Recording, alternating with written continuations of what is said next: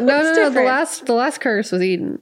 So. Oh, right. Yeah, you're right. She did. Yeah. Ooh. Why did that keep happening? What a sight. I don't know. Because uncomfortable. Probably uncomfortable. Leave the babies alone.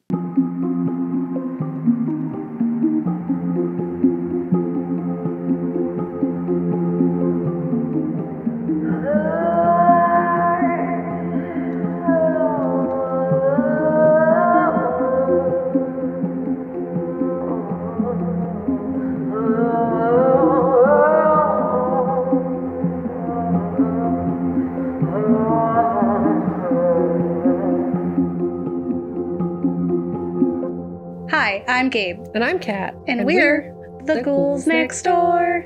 You went a higher octave spooky there. Stuff. Door. Talking spooky stuff, you know. We're doing re, mi, door. Yes, we are talking spooky stuff. We are continuing our For the Culture series where we are talking about foreign films or films that are highlighting specific cultures and things that are happening in them. And in their environments. And today we are talking about Impetigore. We sure are. And we have things to say about it, I imagine. Yes, yeah. It's Impetigore is a favorite in the horror community. It is recent. It was 2019 with like a wider release in 2020. And so it was like people getting involved in it. It is on Shudder, which seems to be where the hub is for these films that we appreciate. It's Horror Hub, not Pornhub. Just gonna keep telling people, Horror Hub, and that's called OnlyFans. Mm-hmm. Shudder is our OnlyFans. No, Shudder's great, and so is this film. It is, we're definitely gonna get into it. There's a lot of deep sadness surrounding the culture part of it that really feeds well into the film itself, and I just think it was genuinely a good time. No, I have no critiques of this film. I thoroughly enjoyed it, and I think that's something that we've seen in this series is that like there's lots of positive gems to it, even if the like stories that we're talking about are unbelievably like sad and based on things that are just like really upsetting and unfortunate. Yeah. And it's like at the beginning of this series, I mentioned that we were going to do a Blumhouse film because he has those 4 that came out that were done by people of color. And we had the idea to do Evil Eye, but we just feel like it didn't fit into here as well. Like it didn't have as strong a connection to like this overarching theme of what was happening in that culture, and so we replaced it with Impetigore. Sorry that if you were looking forward to a Blumhouse, we are not going to cover one for the series. We're not doing it. Maybe another time. You'll enjoy this. We have a long life. Mm-hmm. Filled with possible horror movies to cover, so or like, hopefully, new one every week, so we're bound to run into it, I'm sure. But for this one, we are not. We're going to be doing Impetigore from Indonesia, and that's what we're focused on. So, Kat, take it away in the horror corner. Yeah, we're going to tell you some facts about stuff. As a warning, they're pretty sad. This film was based off of some really sad stuff that's real, and I guess like if you aren't prepared to hear about sad stuff, I feel like you just feel sad from watching the movie though. Like in a good way. But there's a theme of violence against women in the film Impetigore, perpetuated by men in the film, and is actually a pressing issue in Indonesia, which is something that we're going to get into. But what we see on screen very early on is like an introduction to this. So you have like her alone in a toll booth with the threat of a strange man. You have later a village filled with so many pregnant women. They're like, how so many pregnant women be? Like, usually, like, if you're gonna, like, pregnancy pact, you know, like, with your friends, there's only a few. There was so many, and to the point where they were burying a child every few days because of how many pregnant women there are. And while I just made a joke about it, what the reality of it is not very funny. It's actually super sad. So basically, I read an article in Horror Obsessive called Women's Pain and the Weighing in Impedagore. And you basically get an overview of the film's portrayal that links back to societal issues in Indonesia. The article states, overall, the violence against, the rage of, and the lack of social mobility for women and children depicted in Impedagore shadows the real-life struggle for women's rights in Indonesia. The prolific and resilient feminist movement of Indonesia is both spurred and challenged by oppressive traditionalism. In Indonesia, teenage girls are leading a movement to end child marriage, and the government, which is influenced by fundamentalist religious groups, rejects feminist legislation and is complicit in systemic violence against women. So this film is saying a lot, even though I think without that context, viewers who may not be like well versed in what is happening across the world outside of America might not know.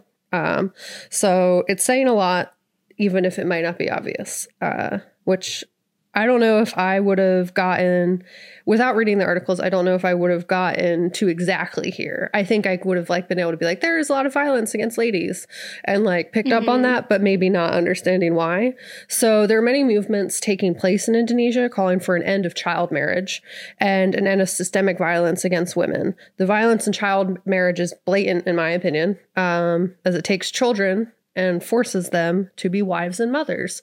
So you have children raising children, and that just continuously disenfranchises women from education and independence and kind of is used as a way to domesticate women and make them subservient to men.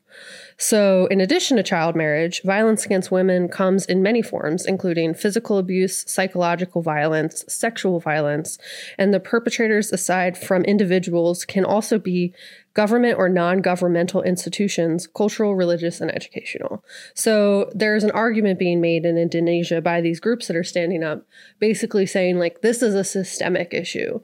This isn't like one person here, one person there. Like, this is something that's being very intentionally brought out against the women of Indonesia. It's cultural. And, you know, I kind of, through all of my historical research in life, kind of see this trend that there is this trend throughout human cultures where systemic violence and oppression against a group is perpetuated by societal complicity with said violence and oppression out of matters like, if it's kind of like a human survival mechanism where it's like, if I stand up against this, I am putting myself in harm's way. So not to say all humans are inherently selfish and trash, but kind of. But there are people who are standing up against it. So that's what's most important. And it's the biggest thing is that they need support from people who are kind of like in that middle, benefiting from it. It's not directly impacting them, that they need to stand up too. Like, they shouldn't just go along with it because it's how it's always been. So yeah, like those allies. It's like, it's not you, but like you, without knowing it, have power and should use it to help others. Exactly. So in Indonesia, there are movements such as the Women's Anti-Violence Movement, or Gerak Perempuan, which I'm super sorry if I said that wrong, which is an alliance of a non-government organization and civil society groups. So it's a collection of people who do not have necessarily governmental influence, but do represent groups in society. In an article on the Jakarta Globe, violence against women in Indonesia is systemic and the government is not doing enough to unravel it. This violence and oppression is called out as a systemic issue.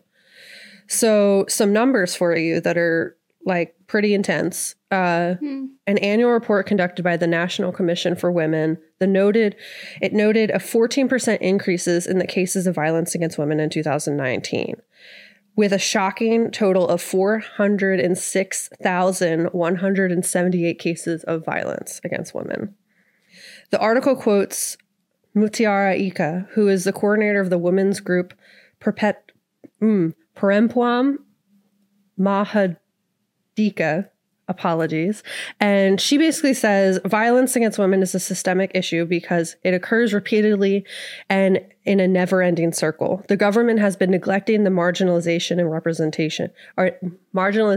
repression of women. This is said at an Indonesian Legal Aid Foundation headquarters, where this film has been like acclaimed for shifting folk horror away from just Scandinavian and European folk horrors, basically like Midsummer or Wicker Man, focusing on white people folk horror. That shows the horrors of things happening in broad daylight. And Pettigore really shifts this away from a non-white lens and shows that violence and horror happens at all times, day and night, which in watching, I did not realize right away, but through reading an article, I noticed that it's very telling that this is something that's shown how the violence against women happens in Indonesia. So there's a director of the Indonesian Legal Aid Foundation, Asfinwati, and she claims violence against women is a very complex issue because women experience it not only in public, but also inside the home. It's systemic violence because it happens multiple times in all sectors and spaces. So you kind of see that throughout the film where the violence against the women in the film is happening everywhere. It's happening in dark. It's happening in light. It's happening nighttime, daytime, outside. Yeah, everywhere. And I think that was done specifically because it was trying to show that like women in Indonesia are experiencing this in all areas. So kind of stepping away from, it's like, people who maybe don't have that context are like saying it's so great because it's stepping away from Midsummer's folk horror expectations, which is an article from Screen Rant. But it actually, I think, is doing that because it's trying to showcase like how real that is for women in Indonesia. Not necessarily just to pull away from white people culture, but like just as a representation of their culture themselves. So yeah, well, I wonder also like thinking about like, because one of the big things about Midsommar and it being in the daylight was like, you know, these like white people can commit these atrocious acts in broad daylight, and like that was the statement. Whereas with this, it's like it's not just broad daylight; it's all the time, and it's everywhere, and it's made into like just normalcy, like it's just expected. And so I feel like that's even more powerful than just being like arrogant, like I can be in front of anyone in the broad daylight and do it. It's like, oh well, this is happening all the time. Like you know, this is so like expected that it doesn't, you don't even notice, it's just there.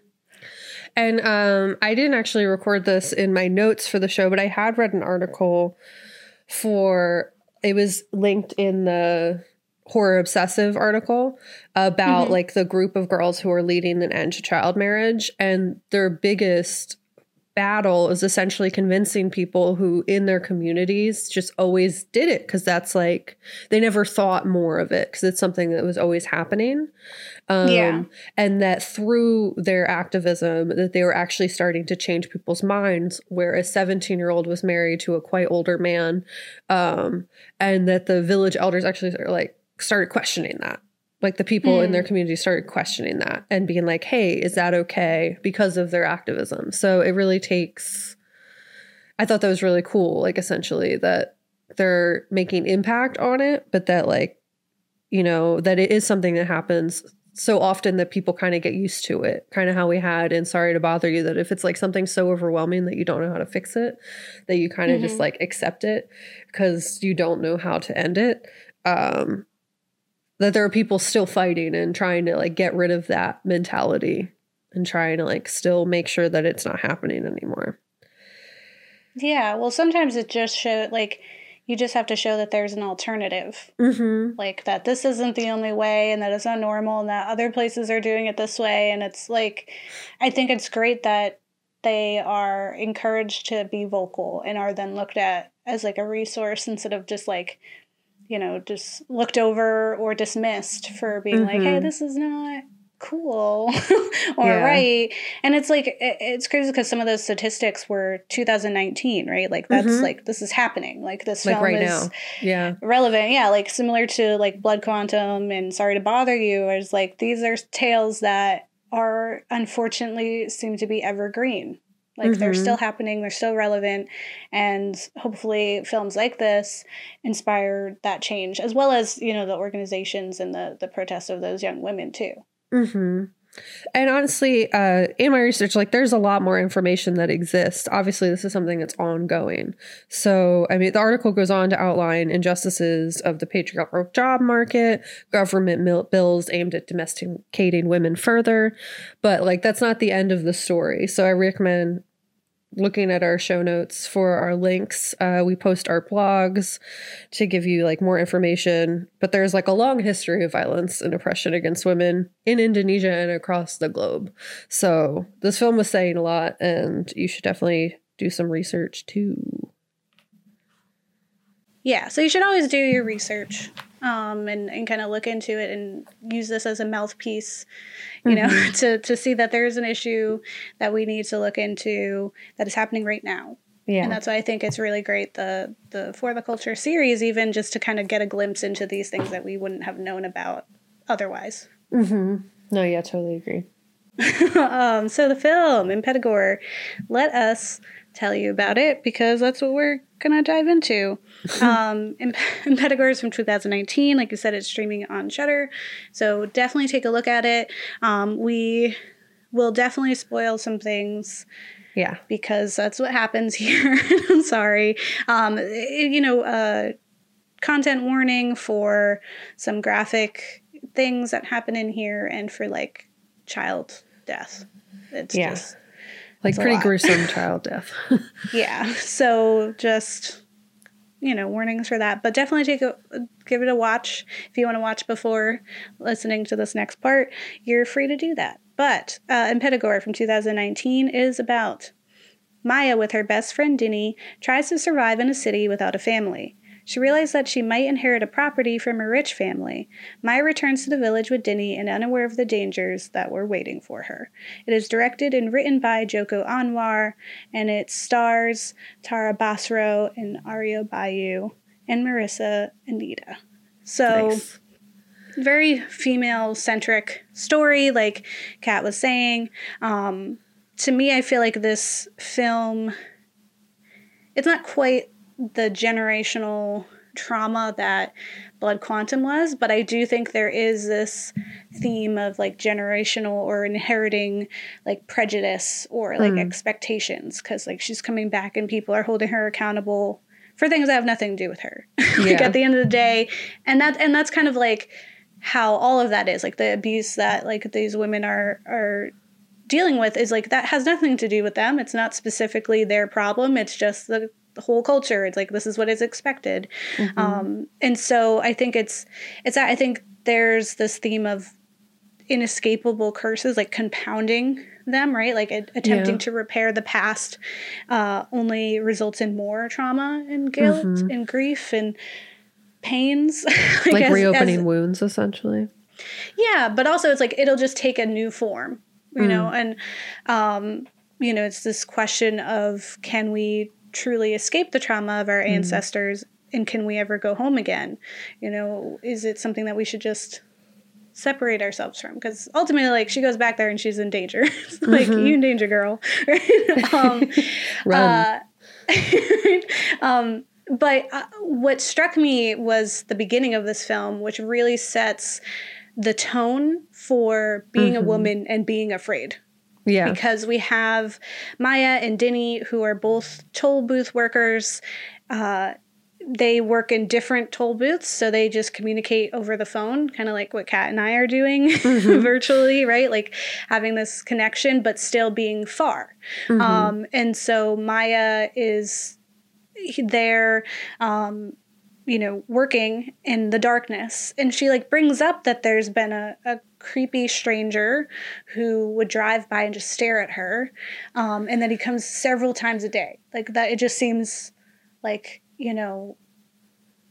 unnatural or like that's not what usually happens. Like, who comes through a toll booth so often, and hers, like almost like he like make sure schedule. To go to hers. And so like that is, and any like woman who, like, especially existing in America, I'm sure have had that experience where there's someone who you don't want to overreact, right? Like you don't want it to seem like you're being paranoid or, suspicious, or it's just like, but that person is walking like in the same direction as me for quite a while. Or why did they come into this store at the same time that I did after like trailing me for this whole time? Like I've had that. Like I've had things where I'm like, okay, I'm going to take a different route home, like take the longer route so they don't know where I live or something like that. And so it's right away I was like, I'm afraid, like with her, like I understand that fear, like in that paranoia.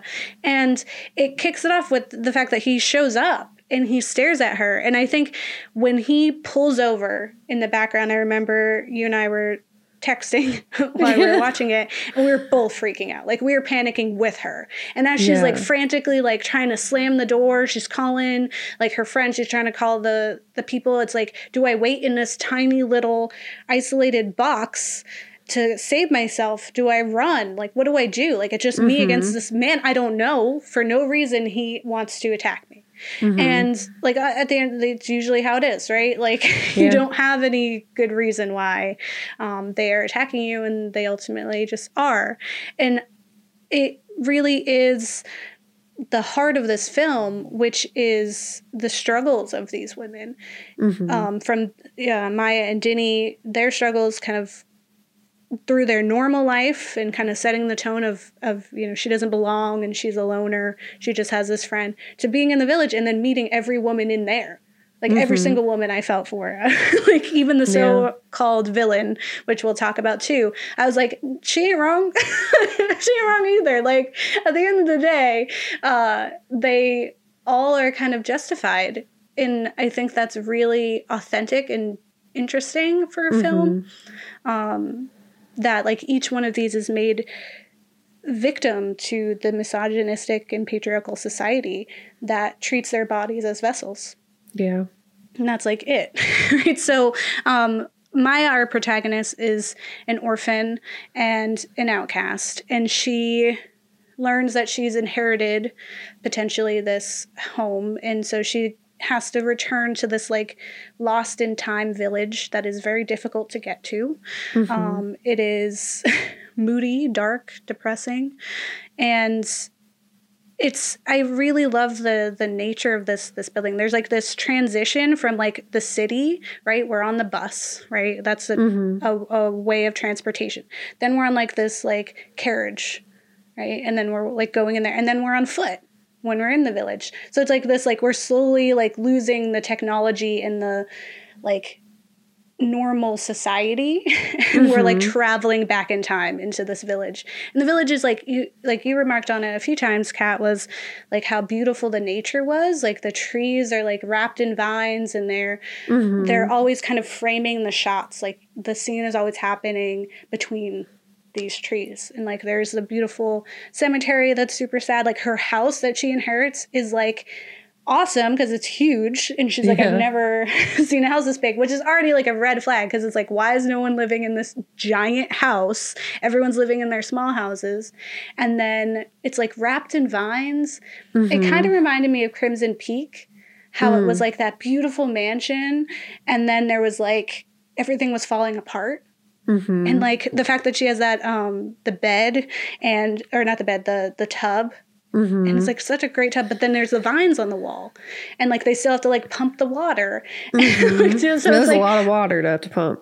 And it's like this dichotomy, right, of like wealth, but also just like the nature of it. Like it's returned to nature and it's been abandoned, and it is the symbol of wealth and also the symbol of pain, which is like, those are one and the same, I feel like. So I think it's shot beautifully throughout the whole thing. I think it's always kind of desaturated. Like you can, like it changes the time of day, but it is always kind of the same tone throughout the whole time. So you don't really even notice. It's just like every day is the same. Every night is the same. It's desaturated.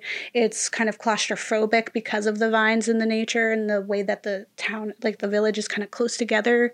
And it's like grungy. almost. Like you just feel kind of dirty when you're watching it. Or not dirty, but just like you've been trekking through with them. You're also which is interesting. In the nature. Yeah. And it's like also like when they were, you know, when they were in the beginning, when they're in like the city part and they're in like the marketplace, like it's like sweaty and like full of people. And then we get to this like village and there's like no one. Like you don't see anybody. And I thought that was like really weird. In the blog that you could read on our website, I wrote, "A good man is hard to find," because it's one of my favorite short stories. But it is impossible in this film to find a good man. There are none. There are zero.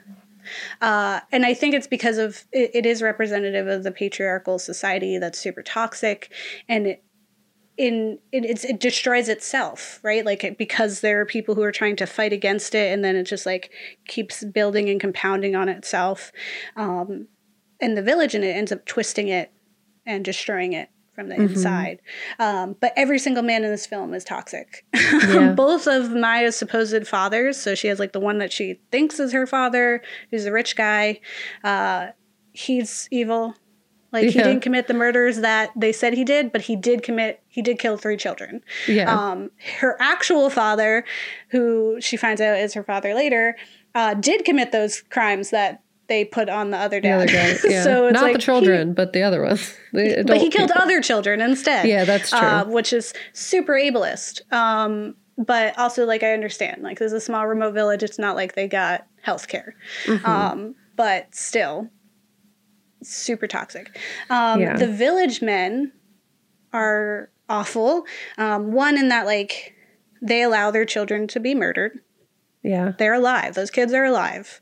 They're not in the best shape. And maybe that could be a cause of like the fact that this is a small village, that no one leaves, no one comes in. So maybe there's some incest happening even by accident. But like that could be an explanation for what this curse is. But at the end of the day, they're letting their kids be killed. But also we see there's another woman, Rati, who is very pregnant or a little pregnant. And she helps Maya. And there's a scene where these men come in, and because her husband isn't here, they like try to rape her. They try to attack her. And because her husband isn't home. Like they respect him, not her. You're open for us to have. Like we're in the middle of looking for a woman so we can murder her to save our children. But on the way, we're going to hurt you. Like, that's how twisted they are. Like, it's just absolutely toxic. And even, like, Rati's husband. So, like, Rati loves him. But it's, like, this is a guy who she, like, grew up with. And she's got to be with this guy. She's got to be the wife. And she loves him. But even he shows his true colors because he was the one who attacked her in the beginning. Yeah. Maya. So, it's, like, no one is good. There's not a single good one. And I think, like, that really kind of shows how deep it goes, like that you can't find a single good one. Even thinking of like Ni, the older woman who essentially starts the curse spiral. She started it because her son was cheating, like being a cheater. He was being adulterous with another man's wife. But that son that she has is the result of being raped by a man who was the previous puppet master. So it's like it just keeps going. Like her son let her down, and then also like his existence isn't what she wanted anyway. Like, or like wasn't planned and didn't come from a good event, right? Yeah. So it's like not giving her excuses because like. Which she was super evil, but yes, trauma, super evil, hurt people. So exactly, yeah, she's definitely guilty, but I can understand what led her to that, right? And I think with her character is that she really wanted to undo this curse. I don't know if she fully understood that it was her fault. Yeah. I don't think she really was like the puppet master, the ultimate puppet master that was pulling the strings and causing all of those deaths. I think it just kind of happens, like it spiraled out and then it was like out of her control. And she so badly wants to fix that. She wants to redeem herself. And I think every time a baby is born without skin, she feels it. And that's why she has grown desperate and wild and is like trying to kill and stop this by whatever means necessary, because the grief just has corrupted her. And it's, you know, in a way, I feel like that might even be an element of the curse itself, was like a way to like get into, like, curled up into her and cause her to do this as well. So there's an article on Horror Obsessive, which you talked about a few times, Kat, called Women's Pain and Wying and Impetigore. And I also read it. It's by Rebecca Saunders. And because it's very good. It is, you know, really calling out this film and explaining some of those injustices and what it's really saying, the major themes of it. And one of the quotes that I pulled from it was, "Overall, the horror of Impetigore is rooted in the victimization of women and children. In fact, depictions of violence against children in this film, while not fetishized or overdone, are almost intolerable.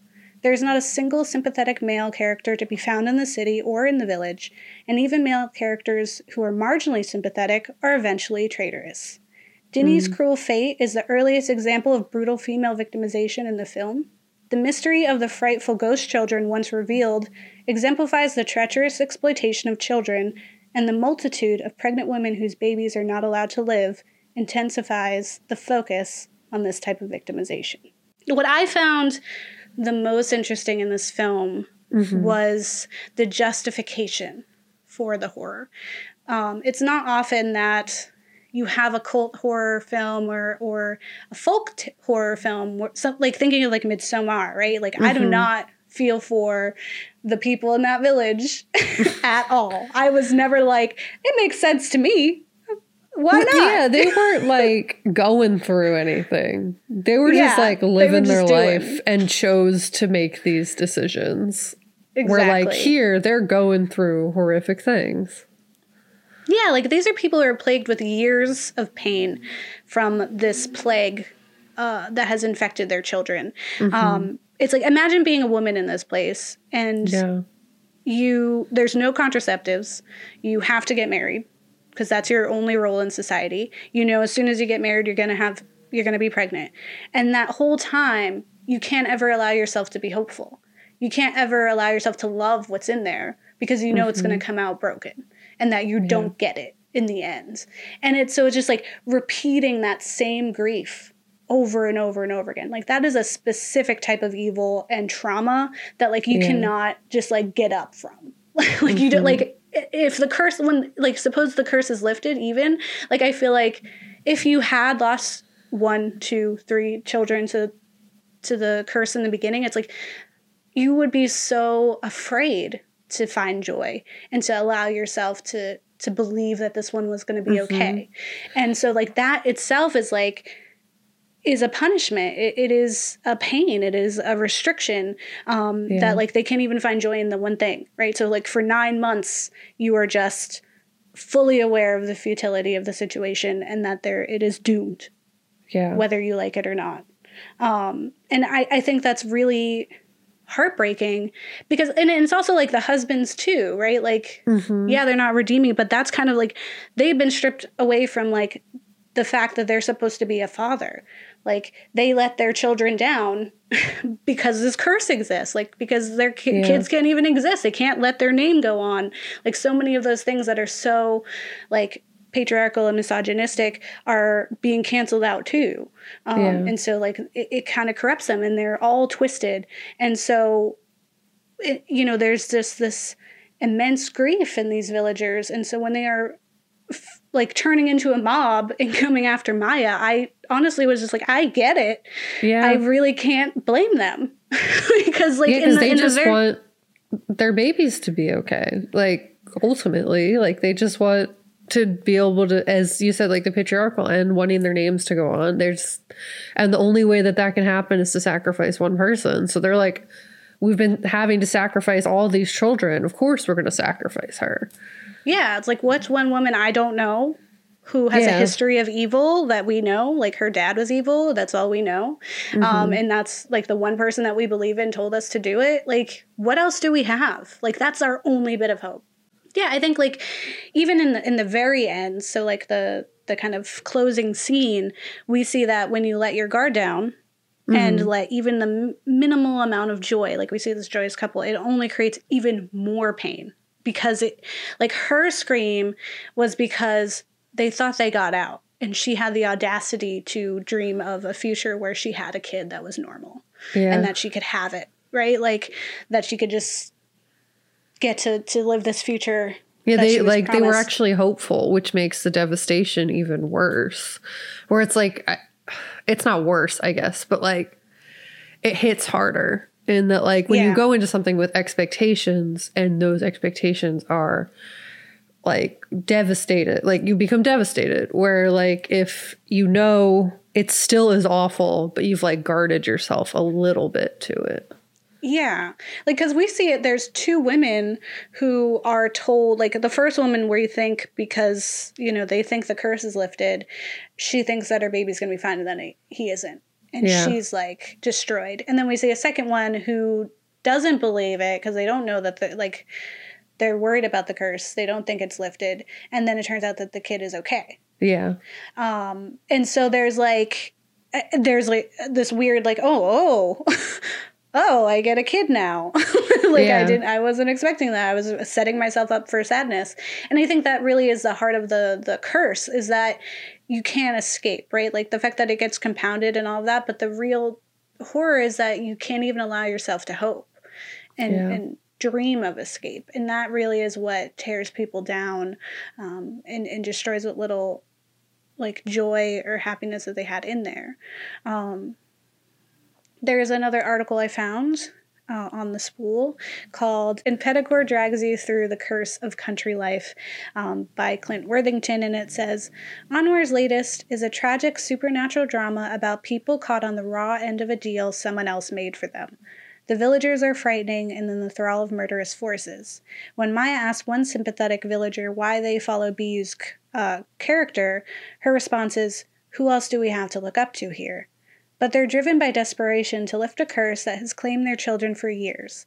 Obviously, we root for our heroine to lift the curse without having to lose her life, but the savagery of the townsfolk is born of genuine, decades-long pain they're willing to stamp out by any means necessary.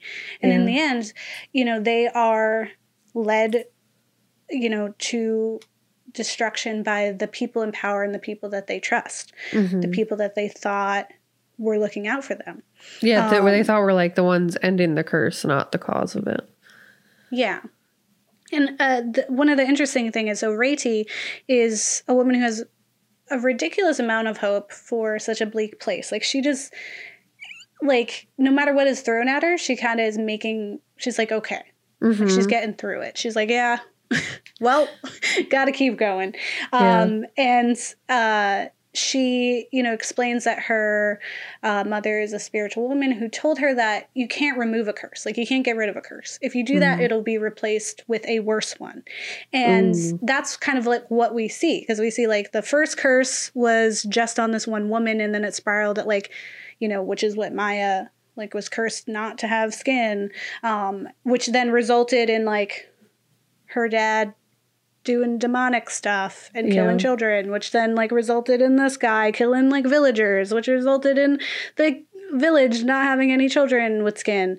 And I think like it's hopeless again and like tangled up because it's just like the only answer at the end is to leave. But you know, Maya tries to fight and stop the curse, which she learns is not her father's, but her grandmother's curse.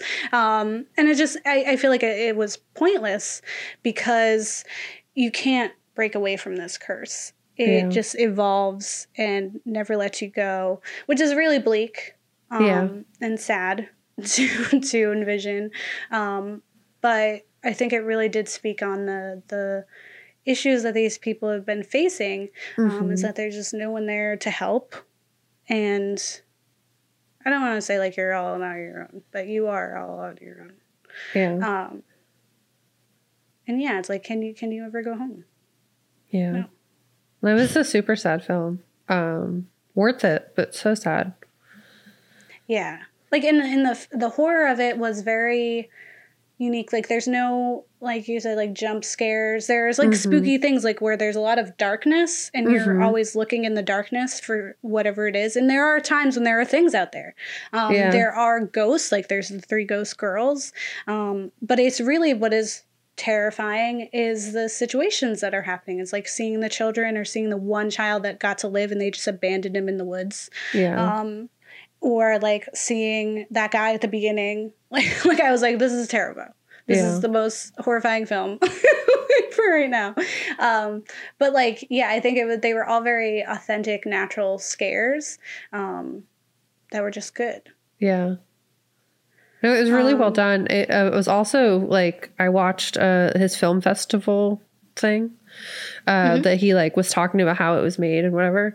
And he actually like went to villages that like were in the middle of nowhere to film and like stuff like that. So I thought that was really cool too. That like he was very authentic in even location to what he was trying to portray.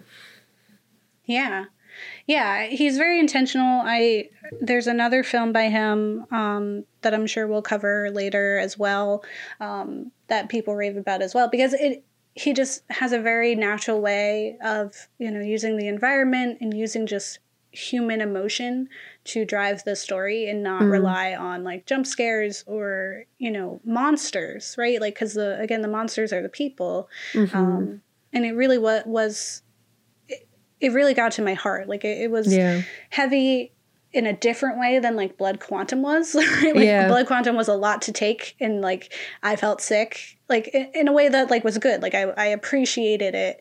And I think it was really inventive. But this one was like, it just sat with me for a while where it's just like, could you imagine like, I can't even be mad, I can't even be mad. And I think that speaks volumes of what happens when you're authentic and you're intentional in telling your story and seeing like how it ties back to the reality of the situation too. It's like phenomenal. Yeah. I guess for ratings, I guess if you like it, like hope that things will get better. And if you don't like it, it's just big sads. Big sad. Yeah. So if you like it, it's hoping against hope. Despite the circumstances, allowing yourself to hope, even though that means that it might hurt more. Yeah. But like, at least you got to hope for a little bit. Yeah. Right? Like, I feel like that's better than being like sad forever. Yeah. Get a little blip of happiness. Yeah. And if you don't like it, it's big sad. Big sad. Hopeless, big sad. So Kat, for what's happening in Indonesia. Well, it's big sad. It's definitely big sad. But hope in the fact that there are like organizations and movements that are trying to make it better. Yeah, I agree. I think the hope against hope is those young women who are fighting and are making a difference. Like the fact that they can see that there is a difference and that people are like, hey, let's question this now. Yeah, like that's progress. Just asking the right questions, just looking into it is progress. And so I think, and then with, the situation and the fact that, it's still going on, I think we can relate that happens quite a lot of places in the world, which is big sad. And so it's only hoping that organizations like that can pop up everywhere. And we can have a future where it's not like that. And then for the film, for me, is definitely a hope against hope because it is really good. It's genuinely really, really well done. Great story. I don't even remember how long it is because I was just like, just watched it. It was pretty long, but like not like crazy long. Like it was definitely every minute counted. Like nothing was extra. Everything was very intentional and like needed to be there. Yeah. I think like some of the parts where she's in the marketplace in the city kind of thing, there was some like spooky stuff that was happening there. Yeah. But I would have liked to like just hop on the bus and get right to the village. That was creepy. But I get like setting the tone of who she was. Yeah. It definitely was necessary. Yeah, and you get to see a little bit more of Indonesia too, which is cool. Yeah. I really enjoyed that. That was one thing I liked, was seeing that, and because that's not a place I ever get to see, like on screen. Yeah. And so it's nice. I am thankful for that, because I was like, oh, that's what that place looks like. Cool. Like, I started looking, I was like, where is this? I was like, I don't know where this is.